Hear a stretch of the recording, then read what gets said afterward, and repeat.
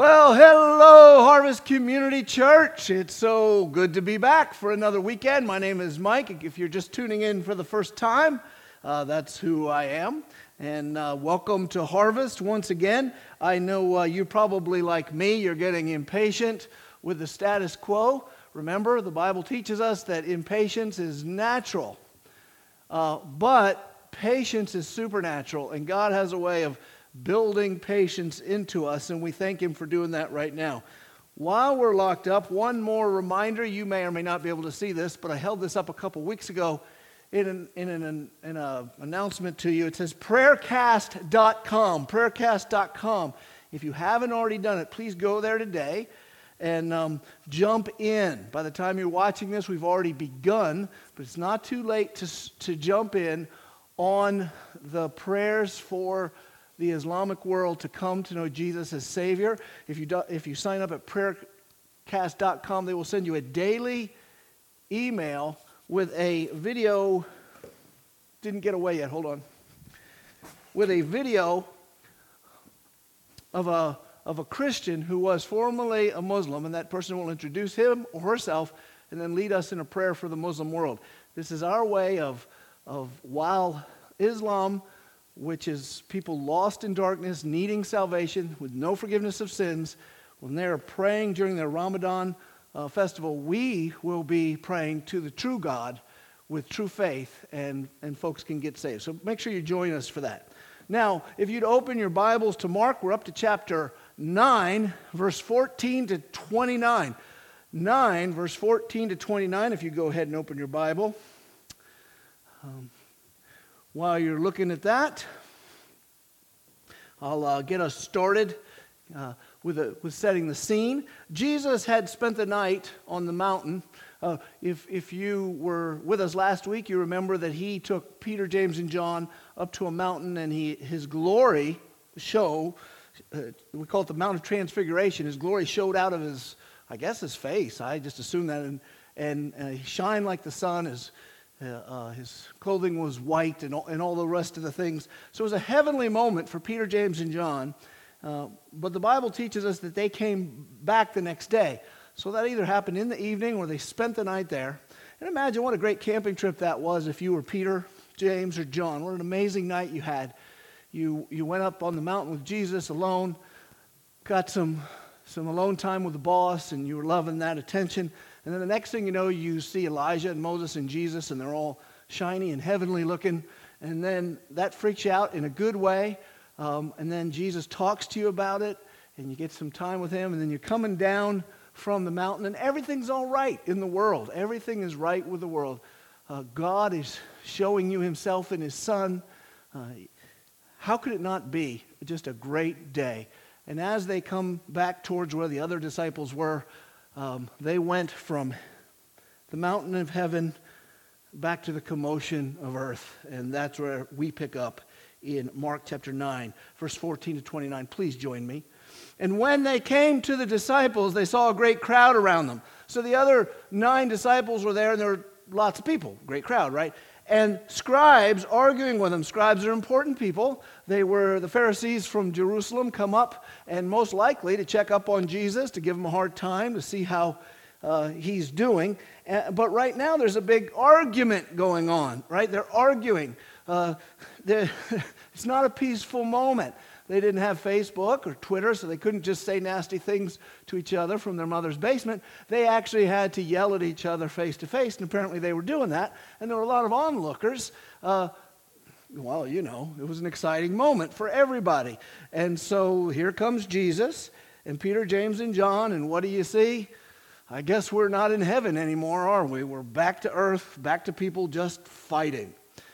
Verse 15, immediately all the crowd, when they saw him, were greatly amazed and ran up and greeted him. So Jesus is coming, and they're like, hey, the boss is back.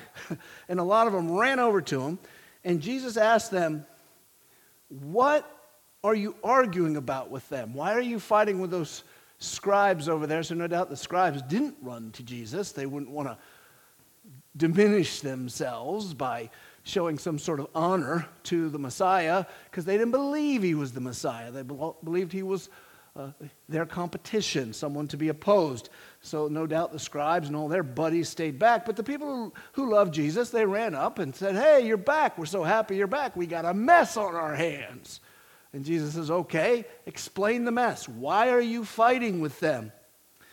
And before I guess any of the other apostles could answer that, someone else did. Verse 17, someone from the crowd answered him, "Teacher, I brought my son to you, for he has a spirit that makes him mute." So he says, "I have a demon-possessed son." He can't talk. He's diagnosed him himself. "And whenever it seizes him, it throws him down, and he foams and grinds his teeth and becomes rigid. So I asked your disciples to cast it out, and they were not able." So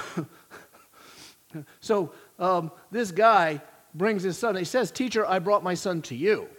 I brought him to you, but you weren't here." They said, "The boss is out. He's on a field trip with 3 of the other guys, a little leadership retreat that they took up the mountain, and so the other 9 are there." Apparently the problem with his son is it looks like an epileptic fit, but it isn't. Now, we'll see as we go down this text that this spirit will try to throw him in the fire and try to kill the kid more than once. And there's people who say, well, this is epilepsy, but the people back then were too stupid to know that it was physical, and so they said it was a demon. And that's not what the Bible says. There is such thing as epilepsy, and there is such thing as a demon, and they can look similar, apparently. And then there's others who say, no, all epilepsy is really demon possession, and if you cast out the right demon, then you'll fix the epilepsy. That also is an error. There's nothing in the Bible that says there isn't brain injuries, and epilepsy is a brain injury, a brain malady.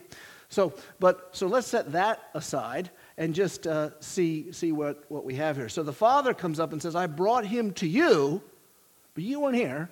So I asked your guys, can you cast out this demon?" Maybe he had heard that his guys had gone out among the villages and had been able to cast out demons. Said, "Well, could you handle this? You're Jesus's guys." And they said they tried, and they couldn't do it. They couldn't do it. What's Jesus' reaction to this situation? Verse 19 tells us, he answered them, "Oh, faithless generation, how long am I to be with you? How long am I to bear with you? Bring him to me." Now that this is, if it were us, we might lose our temper and impatience. Jesus is patient, but he is showing, why does he say this? "Oh, faithless generation, how long am I to be with you? How long am I to bear with you? Bring him to me." There's a lot that can be seen in those statements from the Messiah. Jesus says, "I guess I'm going to have to handle this myself." That's implied.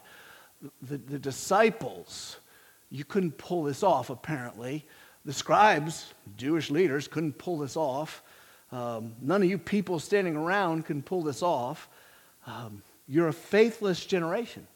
So there's an implicit means not stated outwardly, but implied. There's an implicit condemnation of everybody for being less than they should be. In other words, it's implied you should be a more faithful people as God's people, the Jews, who've had God's word and the prophets. And he's even implying that you guys should be able to handle this without me. You shouldn't need me, but bring him to me anyway. Verse 20, "And they brought the boy to him, and when the spirit saw him," now notice that the spirit saw Jesus. That's the demon inside the kid saw him. Immediately it convulsed the boy, and he fell on the ground, and he rolled about, foaming at the mouth. So the cause of this latest difficulty for the boy, that the father said the boy did, was Jesus' presence itself. The demon saw Jesus. His reaction to seeing the holy God was to torment the boy. He's going to torment him even more. Verse 21, Jesus asked his father, how long has this been happening to him? I want you to note something here. We should all see that Jesus doesn't get straight to the healing, does he? This guy is foaming. This poor kid, I mean, it's freaky. If you have kids and you've ever seen them get sick, it freaks you out, especially when you're a young parent and you have your first kid. Everything is a reason to go to the hospital after you've had a few. They could fall, their arm could be hanging off, and you go, he'll be fine, get him a Band-Aid. But when they're first, but if you ever see something like this, your kid having a seizure, oh my goodness, foaming at the mouth, rolling around on the ground in torment, what's that look like? The father had seen it before, but had the disciples seen this? It's got to be a scary moment for everybody. And Jesus does not heal the kid. Now, there's many times we see Jesus will just, bam, touch someone and heal them. He didn't do that. Instead, he decided to have a conversation with the Father. Jesus does not act capriciously or cavalierly. He says, all that I do, the Father tells me to do. I follow what the Holy Spirit says. I'm always obeying God, the Father. So he is intentionally having a conversation. He wants this conversation to happen. So he asks a diagnostic question. How long has this been happening? Does he ask it for his own sake? Probably not. He asks it for those standing around. So we would know. And so here's the father answers from childhood. Well, he's a boy.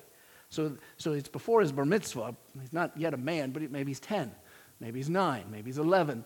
Maybe he's 8. But it's happened from childhood. The implication is since he was a toddler, he was a little feller, and this was happening to him. In verse 22, it's often cast him into fire and into water to destroy him. Epilepsy may cause a seizure, but it will not see a fire and run over and throw yourself into it. It's obviously a demon is working to kill this kid. And then the man says this.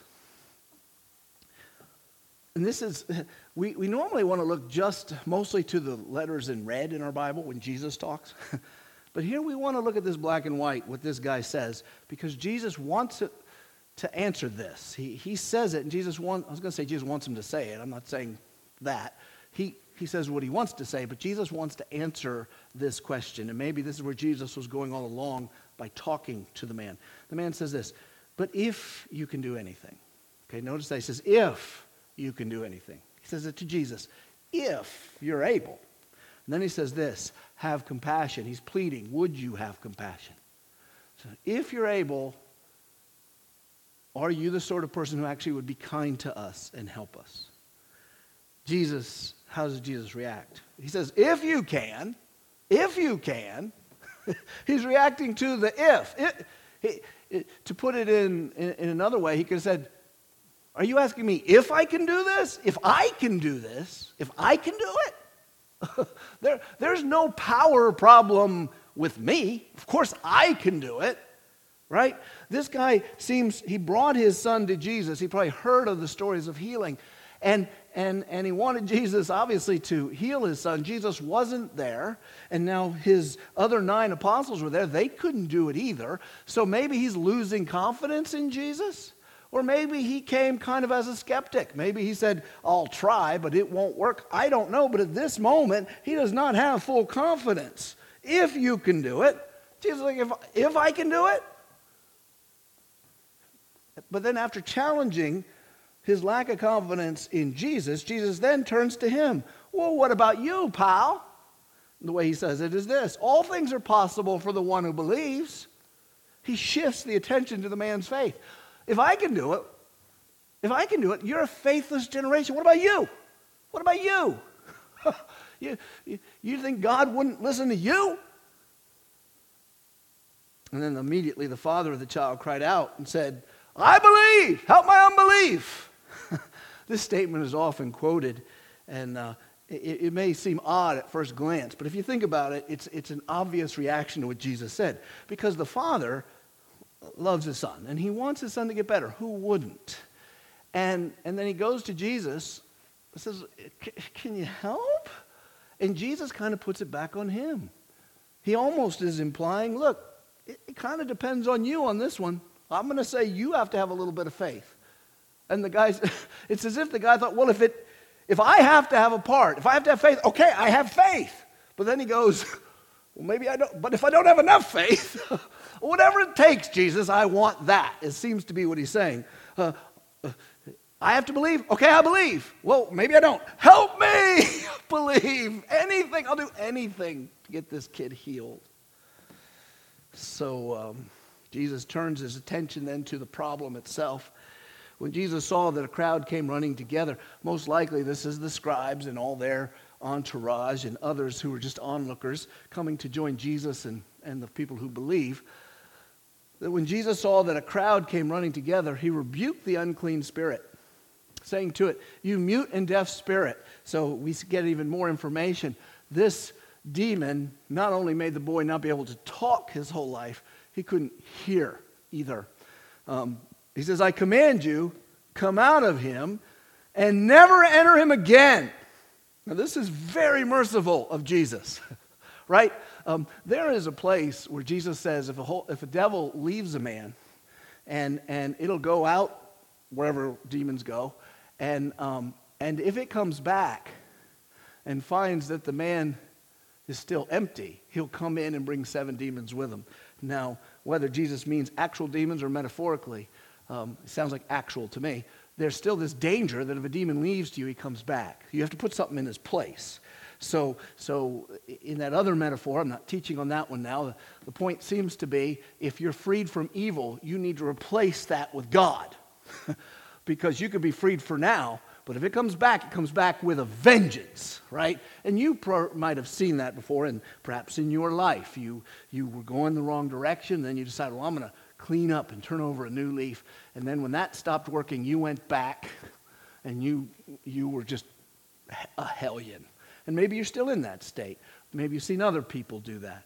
But in this case, he cast the demon out, and you think, well, what if the demon comes back later in the boy's life? Jesus says, never enter him again. This is a one and done.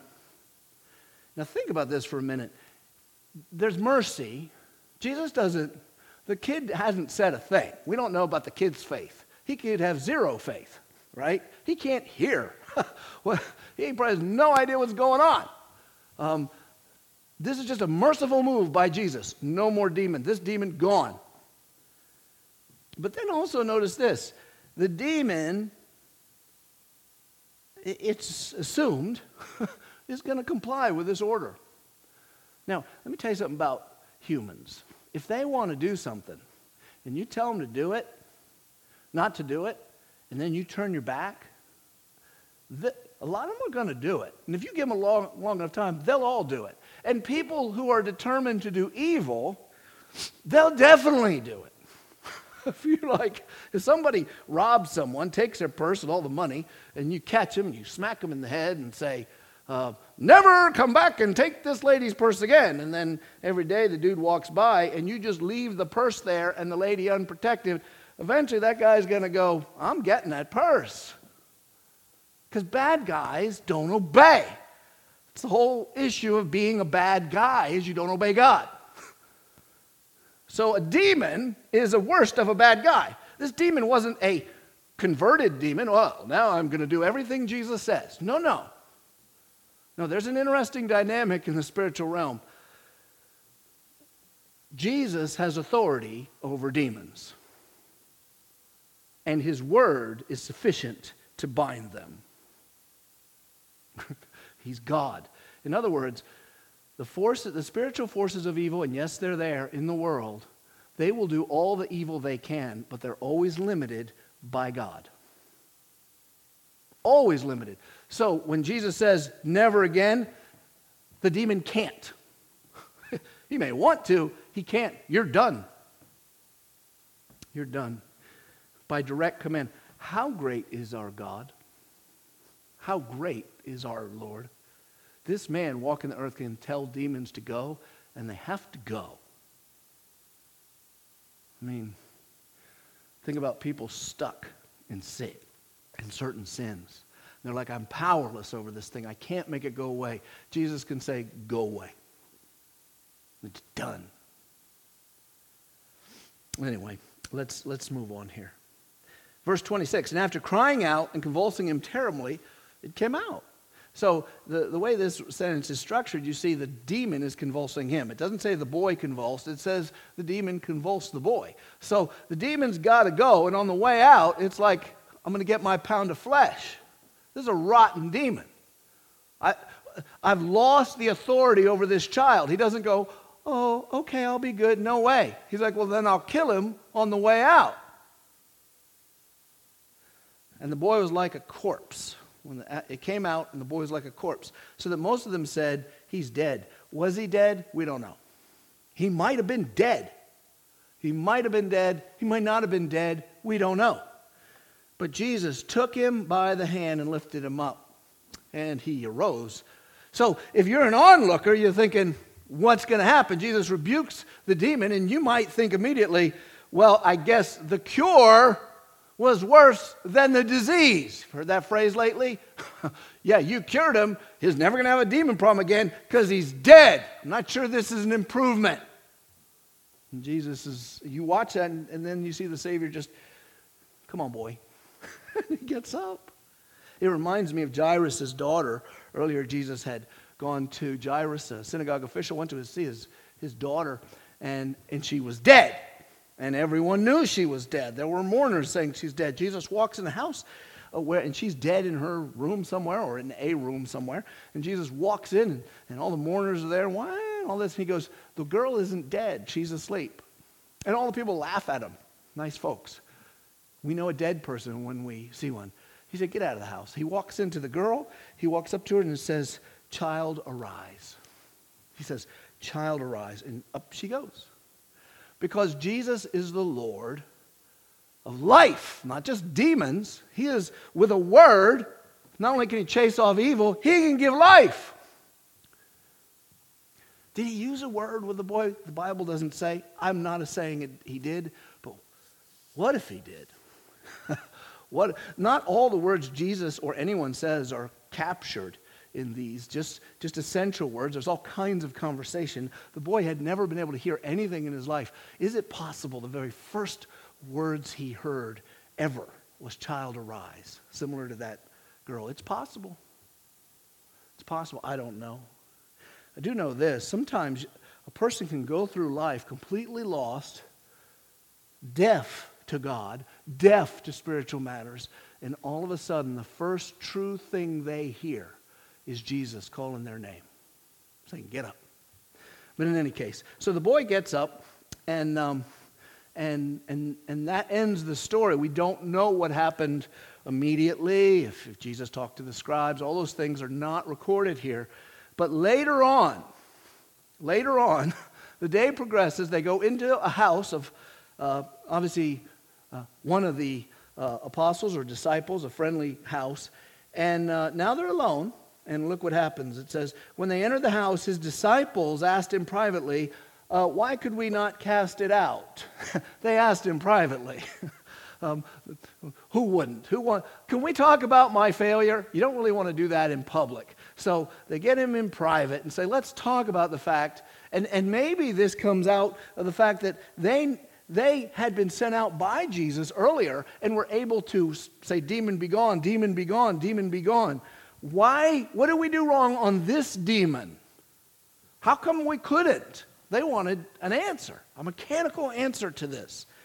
And Jesus said, this kind cannot be driven out by anything but prayer. Is that a helpful answer? By prayer? What kind of prayer? Were we supposed to pray out loud? Or did they not pray? Did they just say to the demon, get out because we said so? Were they supposed to pray out loud in front or pray quietly? Were they supposed to be prayed up, like they missed their morning prayer time? Or maybe there was something wrong with their prayer life. What do you mean by prayer? It's a very general statement, and it's really hard to figure out what Jesus meant because he didn't explain it. But there is a little bit more to the story, and we'll return to that in just a moment. First, I want to give us two observations about the text. Two observations. That's our text, okay? So I just want to point out two things that I think will be helpful for us. to see. Truths from the Bible here. Observation number 1, Satan is evil, and evil is merciless. Satan is evil.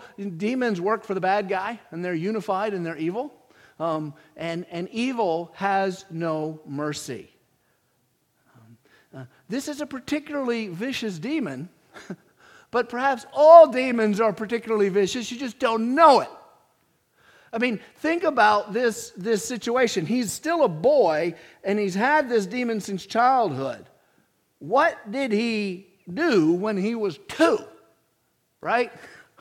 His mama said, don't go in the road, the chariots will run you over. And he went, no. Boom, demon come in. I mean, generally, we assume that demons surround those who do evil. That, you kind of get, you wouldn't be shocked if some gang member all tatted up, some MS-13 guy who's killed people and raped people and done all these horrible things, and he's in prison. You wouldn't be shocked if that guy was controlled by demons. I mean, look, he messes with them. He loves them, apparently. Right? You expect some sort of participation, right? So, some sort of criminal activity, some sort of sin. This is a little kid. By the way, just to clear this up, Christians cannot be possessed by demons. There are some Christians who say they can, and they base that not on the Bible, but on their experiences. And our experiences need to be interpreted, right? If you see something, you can interpret it any way you want to. But the Bible we know is true. The Bible does not say that. In fact, it says the opposite. When Jesus comes, he sets you free from the devil, and the Holy Spirit comes into you. Yet, nevertheless, the Bible does show that Christians can get bogged down by Satan, can get harassed by Satan by participating. Not because Satan comes and you're an innocent victim, right? Let me show you one of several verses I could that indicate this principle. Ephesians 4:26 and 27. Be angry and sin not. Do not let the sun go down on your anger. If you're ever in premarital counseling, a pastor always brings this one out, saying if you had a fight, make sure when you go to bed, not mad, whatever. That's what your pastor sounds like. That wasn't my voice. That was your pastor who, sorry you had such a wimp for your premarital counseling. Should have had me. I'd have said it like, don't let the sun go down on your anger. Blah. But in any case, then it says this. This part is often left out in the premarital counseling. And give no opportunity to the devil. You see, and this doesn't have to be a married couple necessarily. If this is anybody, if brothers are fighting, if Christians are fighting, and you let your anger, you're angry, but you let your anger move to sin. You speak angry words. You do angry things. You make angry decisions. And you let that, the principle here, I don't think it has to do with the sun going down. It has more to do is you kill that anger as soon as you can and fix it. And so you don't, though. You just say, that's it. I'm going to stay angry at you all day and tomorrow too. And both say that. What it says is that gives an opportunity to the devil. To do what? Well, to tempt you to hate, to tempt you to be self-conscious, to tempt you to be insecure, to tempt you to be jealous, to tempt you to be suspicious, to tempt you to plan evil things, to tempt you to think the other person is planning evil things against you, and to lie to you and cause you to hate each other when really you love each other, right? Now, the devil wasn't able to victimize in that situation. Rather, you gave him an opportunity. That's what the text is saying. And so, when we think of this boy, he's had this since childhood. So how did Satan get authority over him? We do not know. But there's no reason to think the boy had it coming, all right? There's no reason to think that. And you know what? The devil doesn't care. He will torment a toddler. You want to know how the devil doesn't care? How about abortion? Everyone's talking about how many people die from coronavirus, how many people die from the flu, how many people die from suicide, how many people die from car wrecks, how many people die from cancer, how many people die from heart disease. And some will say, well, the biggest killer of mankind is heart disease. No, it isn't. The biggest killer by far among mankind is abortion. 10 million worldwide, and there's 50 million worldwide killed on purpose by humans every year. 50 million. Add that. Compare that to your coronavirus or your flu. The biggest problem this world has, as far as our health care, isn't insurance or our silly fights over who pays for what. It's the fact that we're killing babies. You don't think Satan's got a hand in that, blinding the eyes of people into thinking this is a good idea? Or it's a way to control things? And you say, well, if it's that evil, Satan kills babies and laughs when he does it. Demons have zero impulse to mercy. Right? Zero. Satan is cruel, destructive, a destroyer, and when mankind dabbles in evil and sin of any kind, he's playing with an opponent who hates purely. You don't know a person who hates purely. No one you know hates purely. A demon hates purely. The devil is, the hate is to the core. When humans run into sociopaths, right? Say someone who can kill and feel no remorse, and kill without cause and feel no remorse, it chills us, right? It freaks us out. And for some reason, it keeps the ID network going. And 2020, everyone wants to see these sociopathic people. Let's talk about Ted Bundy again. But Ted Bundy, the amount of mercy and compassion in Charles Manson was an ocean. He has an ocean of compassion compared to Satan. And the thing is, every time you deal with sin at all, any sin, there's no private sins, you're saying to Satan, okay, I'll play with you a little bit. You're making a deal. Jesus warns us in John 10:10, speaking of Satan, the thief comes to steal, kill, and destroy. Steal from who? Kill who? Destroy who? You and all of Adam's race. Peter warns us. Peter, the one who saw the transfiguration, who would see the crucifixion, who would see the resurrection, and then would suffer for Christ and plant the early church and go to jail, and late in his life, before he was killed, he said, be of sober spirit and be on the alert. It means, look, he's not saying don't have a cheerful disposition, but you better be very serious about this. Your adversary, the devil, prowls around like a roaring lion. He is hungry, and lions will eat you, right? You ever hear that saying, what doesn't kill you makes you stronger, right? But not bears. Bears will kill you. And that's true of an animal. An animal like a bear, like a polar bear, like a grizzly bear, like a hungry lion, they will eat you. And you can say, mercy, mercy. They don't care. Peter says, that's Satan.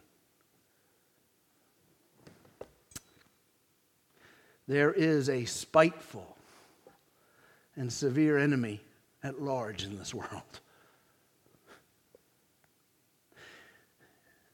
To the intellectual, he doesn't exist. His craving is to blind the eyes of people to the light of Jesus. Do not see that God is good to you. His aspiration is to annihilate. His yearning is to nurture fear, to propagate treachery, to plant envy and jealousy and suspicion, and to escalate vindictiveness and unkindness and meanness and cruelty in the human race. Look at our world. There's over 7 billion people. Starvation has never been at a lower point. The God has supplied the earth with great wealth. There is less war now than ever. Believe it or not, less disease now than ever. Our lives are better on earth than they've ever been since the garden. For all 7 billion, sure, there's people suffering, sure, there's people hurting, but as a per capita percentage, this is as wealthy and as peaceful, and there's the most people ever. You can, I've visited the worst of countries, except not North Korea, not Cambodia, but I visited China and I visited Guyana, and I'll tell you something, you can live a decent life in all of them.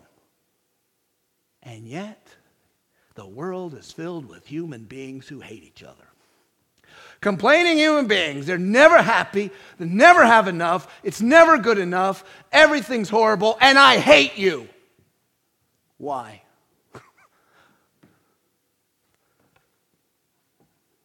Because there's a devil. There's evil on the prowl. Oh man, do not toy with what God calls sin. It is not some strange religious construct. It's not something I get to choose what's right or wrong. God says it's sin not because he's a heavenly buzzkill. He's saying it's sin because you're putting your hand in the mouth of a poisonous snake when you mess with it. And he's saying not only is it dangerous, it's evil. Don't touch it.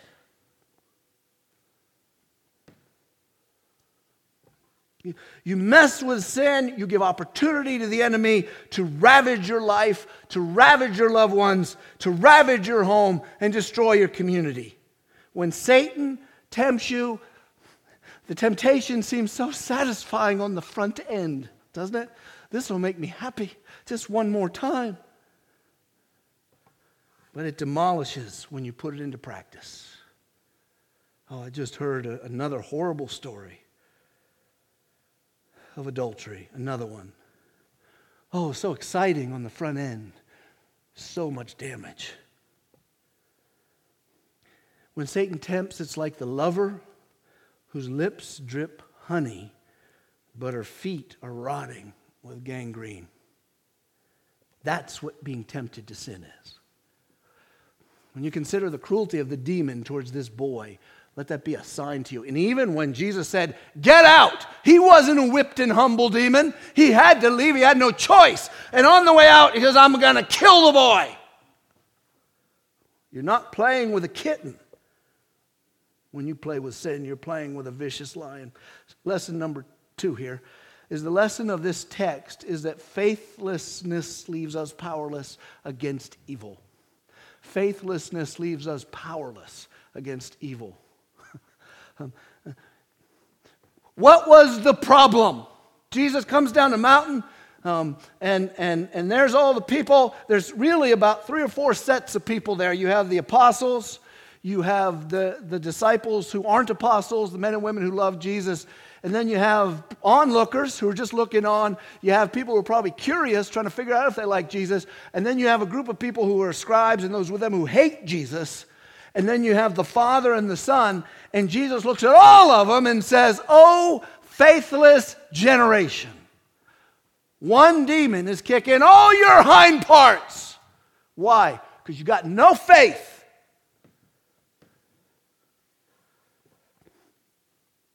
What about yourself? How do you protect yourself, your family, your church from sin and temptation? I got good news for you. I got good news for you. Ephesians 6:16 is the good news. This is the good news. This is great news. I don't know if you can tattoo here, but if you want to tattoo something on the inside of your eyeballs, do it this. So every time you close your eyes, you see this. I don't think you can do it, but. In all circumstances. How many circumstances? No one's in the room with me, but I can hear you from home. How many circumstances? All. How many? All. All. Little? Yes. Big? Yes. All. Because Satan's always prowling. When you feel good? Yes. When you feel bad? Yes. When you're not tempted? Yes. When you are tempted? Yes. All. Take up what? The shield of? Yes. Hopefully you said that in your living room. Faith. Well, what's the shield of faith going to do for me? Satan is no doubt going to try to get me any way he can. You know, if a soldier just has a shield, he could still die. No, you can't. You do have offensive weapons, sword of the Spirit and whatnot. But you are untouchable with a shield of faith, because it says, with which you can extinguish how many? All. How many? All the flaming darts of the evil one. All the arrows. Flaming, meaning not only do they hurt, they burn you on fire. With the shield of faith is sufficient to protect you, not from one temptation or some of the designs of Satan, but all of them. You got these weirdos who do deliverance ministries telling you got to rub your belly and put oil on your head, and people got to pray a bunch of times, and you got to cough and throw stuff up. That's crap, Christian. If you're a Christian, don't go there. All you need to defend yourself against Satan, boom. Some of them say, well, you got to pray the prayer of binding Jesus, binding Satan. I bind you, Satan. Don't do that. Why are you talking to Satan at all? You just need one weapon, shield of faith. Is the Word of God true? What's the Word of God say? You see it. It's right there on the screen. In all circumstances, take up the shield of faith with which you can extinguish all the flaming darts of the evil one. It's a defensive weapon. We'll talk about the offensive one in another sermon. Faith is the issue of our text, right?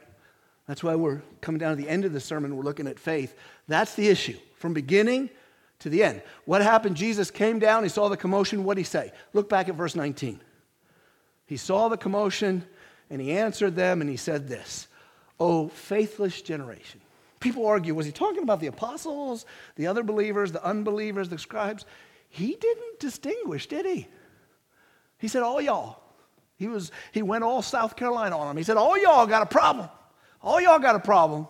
This whole generation of Jews, people who God has brought from Abraham, led into Egypt, led them out of Egypt, set them free from the nations, gave them a land, took care of them, gave them a priesthood, gave them a temple, gave them the prophets, gave them the truth. And look at you. I've even been walking around for a couple of years, and you people still getting your hind parts kicked by one demon. You faithless generation. The issue is faithlessness. They're all helpless. And when the boy finally asks Jesus for help, or the man does, he says, if you can help. That's not it's never faithful to say to Jesus, I'm not sure you can pull this off, but can you help me? If. That's as much faith as he saw there. One guy saying, if. And he even doubted the goodness of God. Will you have compassion? Will he? Listen, now you might be thinking, faith, what's faith? Faith can be so nebulous. If you've been a part of Harvest for years, you know I repeat Hebrews 11:6 over and over again. And I always will until there's no breath in my body, because it shows you the simplicity of what faith is. Right? This man doubted the two things that go into faith: God's power and his kindness. Look again at Hebrews 11:6, and for you, if it's the first time, I've got great news for you. Hebrews 11:6. Without faith, it's impossible to please Jesus. Do you want to please God? Yeah, I'm going to do these good deeds, and I'm going to go to church, and I'm going to take communion. Won't work. You need something else. What? Faith. You do those things in faith, pleases God. You do those things without faith, it's a waste of your time. Without faith, it's impossible. That means, is there another way to please God? No. Can I earn it? No. Got to have faith. Okay, well then what is faith? Here's the definition. Whoever would draw near to God, right, you want to go please him, must do two things. Must believe that he exists and that he rewards those who seek him. First part, he exists. Not another God exists. Not Allah. Not some Hindu monkey god or rat god or whatever their thousands of strange man-made gods are. Not some cow. Not spiritualism. Not, I'm spiritual, I'm just not religious. No, you have to know the God. And that's the God who reveals himself in the pages of the Hebrew Scripture, from the mouths of the Hebrew prophets, and in his Son, Jesus Christ, through whom he's displayed himself to the world. That God. You have to know he is. You have to believe. And that's where you believe his power. He's the God who created everything and therefore is powerful and has authority over everything. Did that man at that moment believe it when he said, Jesus, if? No. No, he's on the way. But if he's God, you don't say if.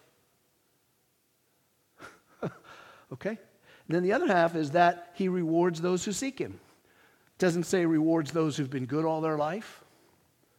It doesn't say he rewards those who haven't been good all their life. It doesn't say he rewards those who have Lucky Charms or little pictures of Mary on their chest or a plastic Jesus on a dashboard or a St. Christopher's medal, or they go to Mecca and walk around a thing and throw rocks. No, none of that stuff. It's just those who seek him, that he will be good to them. If you ever gone to someone for favor and you didn't know if you're going to get it, maybe you're trying to get a job. I'd like a job. Trying to get a raise. I'd like a raise. You go to the court and ask the judge, please let me off. You ever go to someone, to a parent, anybody, looking for favor, and you don't know if you're going to get it? What this is saying is if you go to God with favor, believing that he's God, looking for his favor, you'll get it. So it's trust in the goodness of God. So this man is halfway there on both of them. He says, if you're good, will you have compassion? I mean, if you're powerful to heal my son, will you have compassion? Jesus like, if I am, what's wrong with you, son? And he slapped him. Well, no, he didn't do that. But if I am, what do you mean if? Who do you think you're talking to? He was on the edge of believing Jesus' power and goodness, and I believe Jesus pushed him over the edge. I do. I think that man's saved. And perhaps his son got saved after him, and we'll meet them both in heaven. So, our final point for the day, for our map, is the definition of faith. What is faith, is what I'm really asking. It's believing two things about God. One, that he's powerful and good, and that good should be after the two. One, that he's powerful, and two, that he is good and has compassion on all people. That's my typo. So, I have to correct this. One, that he's powerful, comma. Two, that he's good and has compassion on all who call on him. That is what faith is. Now, do you have faith? Now that you know what it is, do you have it? Jesus confronted the man's own unbelief. He said, what are you saying if you can? He said, what about you? All things are possible to him who believes. He's saying, let's check your faith. Don't ask about my power. Let's ask about your faith. God will listen to your plea. You're not, what does this mean? It means you're not helpless in any situation. If you've been a victim all your life, you've listened to political people who tell you you're a victim, you've listened to parents who tell you you're a victim, you can't make it, the system's against you, quit your belly aching. You're never a victim again. There is never a situation you can go into where you're powerless, because if you have faith, you have power. If you have faith, you can pray. Right? This one only comes out by prayer. I thought a lot about why he said that, because he doesn't define what he means. I think most people means you got to pray and fast a long time so that you have your spiritual strength up. Okay, you can go there if you want. But here's why I don't go there. Why I think he means something simpler and more direct. Because in Matthew, we have the same story. And look what he says to them. I'm going to show you this. So we have the same story, same question at the end of the day by the disciples. Look at Matthew 17, 19, and 20. Then the disciples came to Jesus privately and said, why could we not drive it out? Same question. Now we already know part of the answer is this only comes out by prayer. And that's a true answer. But Matthew focused on the other part of Jesus' answer. He said, because of the littleness of your faith. So he's marrying together prayer and their faith. They go together. I don't think, in other words, if you have a coin and it's heads and tails, if prayer's on this side, faith is on that side, or it's not a real coin. Prayer and faith are the same coin. So the disciples came and said, why could we not drive it out? He says, because of the littleness of your faith. You were helpless just like the dad. He didn't believe fully, neither did you. And you know me, and you have, right? Does this mean they're not saved? Oh, they're saved. Their faith was weak. In other words, they didn't fully trust that he could do anything. They didn't fully trust that he was listening to their prayers. He said this, I say to you, if you have faith the size of a mustard seed, you can say to this mountain, move from here, and it will move, and nothing will be impossible to you. People have misused that verse to say that you have the authority to go say to mountains, move. He's not saying that.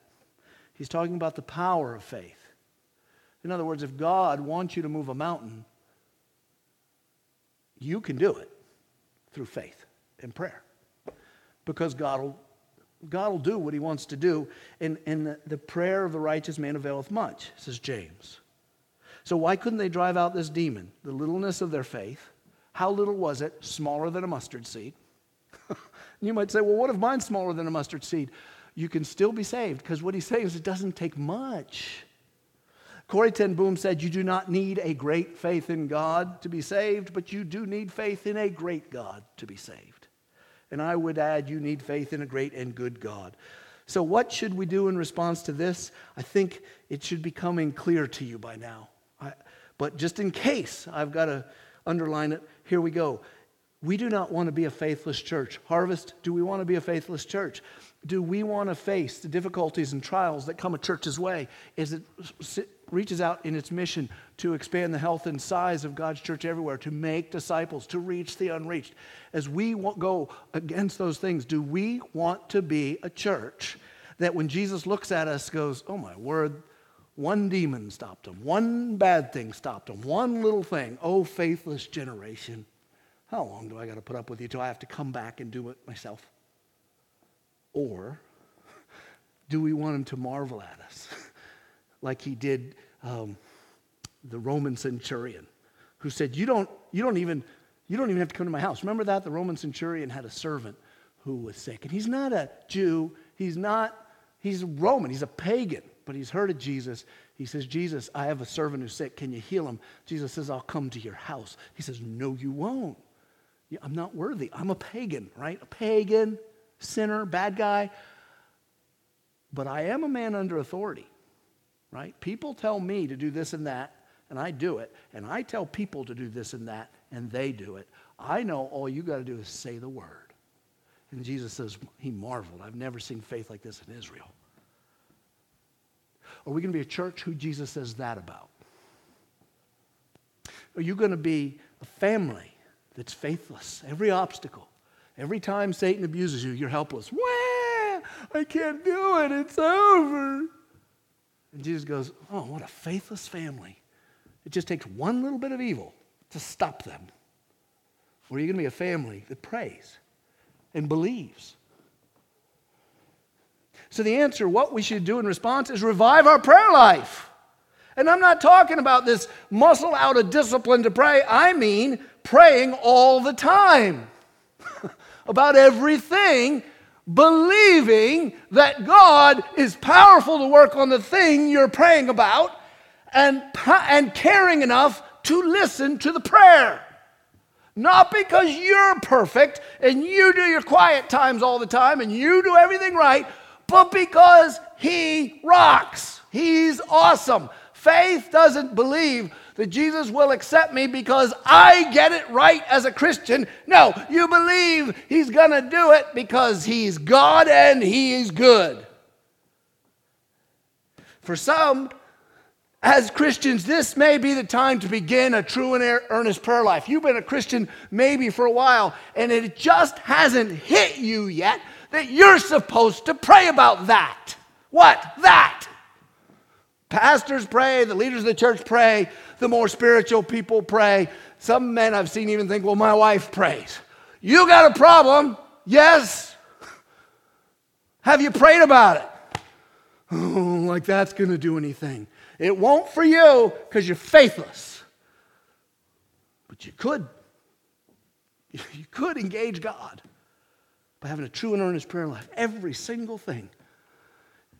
You can pray for yourself. You can pray for others. And best of all, you can pray for the coming kingdom of God and the triumph of Jesus Christ on the earth. And he'll answer those prayers. How do we know? He said so. Don't say to God, if you can, would you help me with this work situation? Don't say to God, don't you care? I'm hurting and you don't care. Say like the man said if you're feeling those things. That's where he started out. And Jesus says, wait a minute, what about your faith? And he said, well, if it depends on me, then I'm not sure I have sufficient faith. Sure, I believe. Now help me because I'm not sure I believe. And what did Jesus do?